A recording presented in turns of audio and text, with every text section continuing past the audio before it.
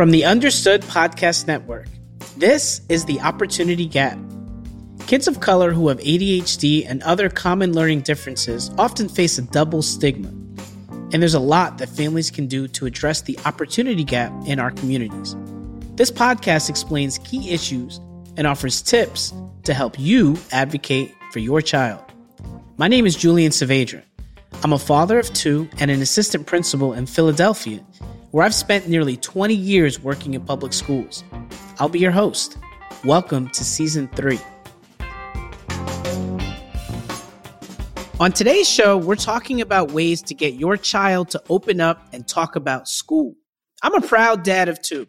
I love my kids and I love talking to them, whether it be at dinner time, bedtime, scratch that, any time of the day. It's really important to my wife and I. And I really like to know, how are they feeling? What's going on in their head? How their day was? Just what's going on with their life in general. A lot of times kids deal with so many different things on a daily basis, especially at school. And so we want to know what's going on with that. When it comes to school, some kids love talking about it, but sometimes they don't want to say anything. It is straight crickets.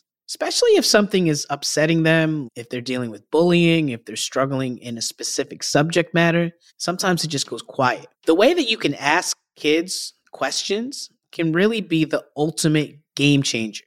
It can encourage them to talk more. And I want to share some tips that I found really helpful in the Saavedra household. First tip, ask open-ended questions. Ask open-ended questions. This is like a teacher tip, a life tip, a conversation tip, and especially a parenting tip. If you ask a question that can be answered with one word, those yes or no questions, that's what you're going to get, a one-word answer. I know a lot of parents, the first question they say is, did you have a good day? Listeners, I'm sure you've heard yourself say that to a child before. And I'm actually going to tell you, don't do that. Don't qualify it, because if you say, did you have a good day? Then the child's going to feel like they need to respond by saying, yes, it was good. But what if it wasn't good? Then what are they going to do? They're going to have to make something up. And so keeping it open-ended and saying, how was your day? Or tell me about your day.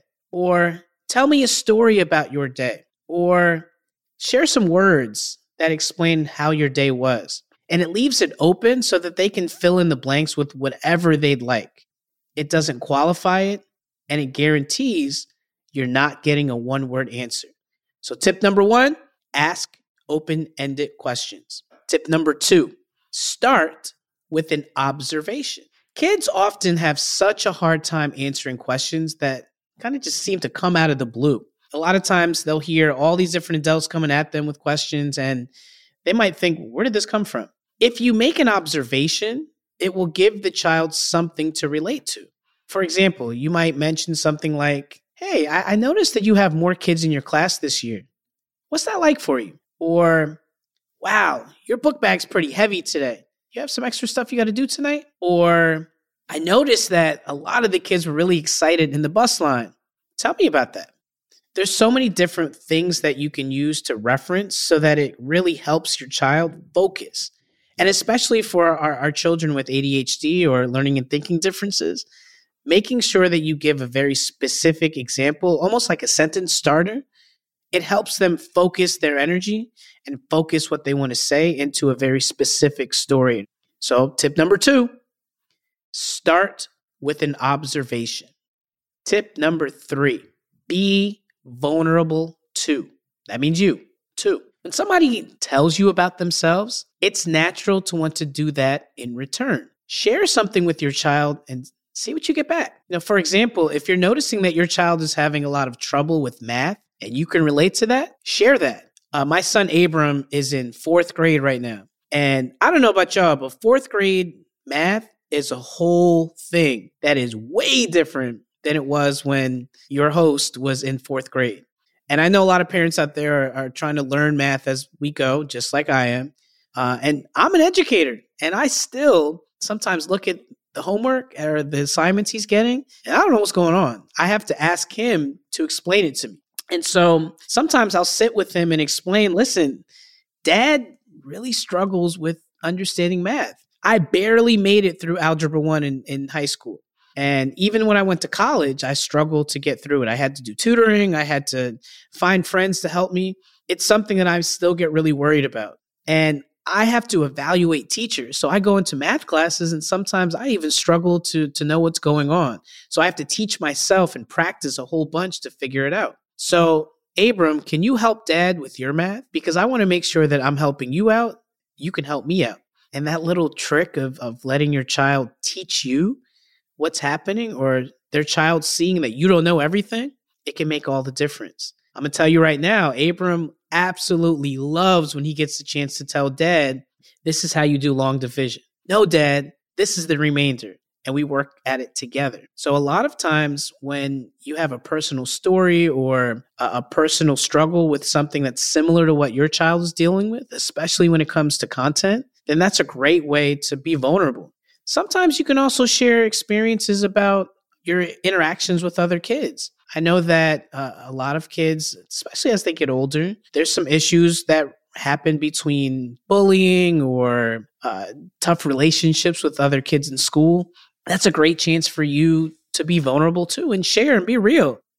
Maybe I didn't have the greatest experience when I was in 7th grade either. Let me tell you what it was like for me. Now, I will say, this is not the chance for you to start lecturing your child. This is not the chance for you to say, when I was your age, I did blah, blah, blah, because then it just becomes Charlie Brown. Wah, wah, wah, wah, wah, wah, wah, wah, wah, wah, wah. Keep it short, keep it sweet, keep it focused, but allow your child to do the talking. The goal is for them to open up. It's not a therapy session for you. It's a chance for your child to open up about themselves. So tip number 3, be vulnerable too. Tip number 4, avoid negative questions. Avoid negative questions. Now, what does that mean? Asking in a positive way lets your child express concerns. So, for example, you may mention, I heard that you sat with new people at lunch today. What'd you talk about? Not, why'd your seat get moved at lunch? Or all the things that start with questions about why something isn't happening. Focus on what is happening. Asking questions that have a positive frame allows your child to fill in the blanks. Just like I was saying earlier, really thinking about the question you're asking to allow for them to fill in the blanks is the goal. Thinking about sentence starters, which we're going to get to in a moment, that can really help your child open up is the goal for this. Tip number 5, and this might be the most important tip and probably the hardest one for those of us that are parents, and especially those of us that are educators and love to hear ourselves talk, especially ones that are podcast hosts. Know when to call it quits. Tip number 5, know when to call it quits. It's really important to know when to stop asking questions and leave it for another time. That is incredibly important. That is key. If your kids don't want to talk about something right away, that's okay. They can always come back to you, talk when they're ready. It doesn't have to be on your time. I'm sure all of us experience times where we just don't feel like saying anything. We just want a break. We just went through an 8-hour day. We sat through classrooms. We had a whole bunch of stuff go on. We get in the car, we get off the bus, and maybe we just want 5 minutes to get our mind right. All we're thinking about is a snack, seeing our pets, and taking a breather. At least that's what my kids want to do. So I try to keep it really short. I'm fortunate where I rush out of my own school. I go and pick my kids up. They hop in the back of the car. I have some music on in the background, usually like a different song every day. I ask them, tell me about your day. Tell me something that was fun. Tell me something that isn't concern. And then that's it. It's 3 questions and we keep it moving. And if they don't feel like talking, they just say, Dad, can we cut it for right now? Cool, no worries. Just listen to some music instead. And sure enough, maybe an hour later when we're doing homework or doing our chores or whatever, they might come over and start telling me some stuff, or they might go and whisper it to Mom because she is usually the one that they go to for everything. So tip number 5, the most important tip, know when to call it quits. All right, let's move on to some conversation starters. You know, for all of those that are trying to figure out, like, what are some specific things that we can use? Now that I've given some tips on what to do and what not to do, I want to share some of these conversation starters or other examples of how to say things differently to get your child to open up? I have 3 really good ones. First, instead of asking, was school fun today? Try, what was the best thing you did today? That's a great one, especially for those of us that have children with learning and thinking differences. This is a great way to focus their conversation on a specific topic.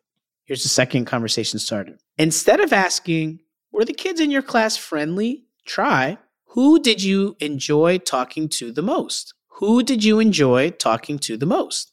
And again, this gives a very specific person, and that's great information to get. Now you know if the same child and the same child's name keeps coming up, well, maybe that's somebody that you need to set up a play date for. Or maybe you need to dig deeper to figure out, how can we connect my child with this kid? Conversation starter number 3. Instead of asking, was your teacher nice?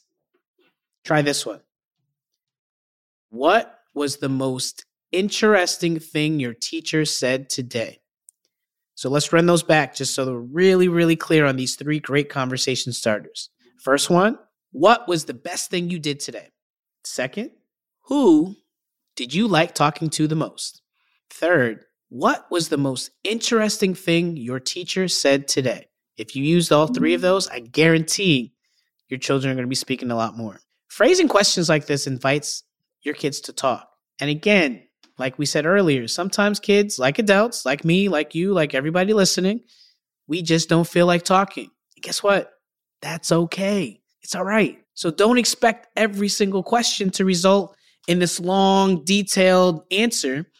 The goal is really to have as many small conversations over time with your child. You're setting the foundation for how you all are going to interact forever. That's a really heavy lift, but remember, you have a lifetime, and so you don't want to rush it. Take your time and focus on what's important for them. Try some of the conversation starters, try some of the tips, see what happens. So before we go, I have some really wonderful resources from Understood to help share with you. First, Understood's article, How to Get Your Child to Talk About School. Also, get tips on how to respond when your child is frustrated about school. Until next time, listeners, I will talk to you soon.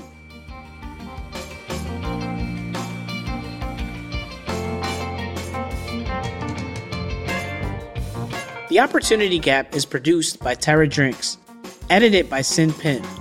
Alana Milner is our production director. Our theme music was written by Justin D. Wright, who also mixes the show for the Understood Podcast Network. Laura Key is our editorial director, Scott Cloutier is our creative director, and Seth Melnick is our executive producer. Thanks for listening, and see you next time.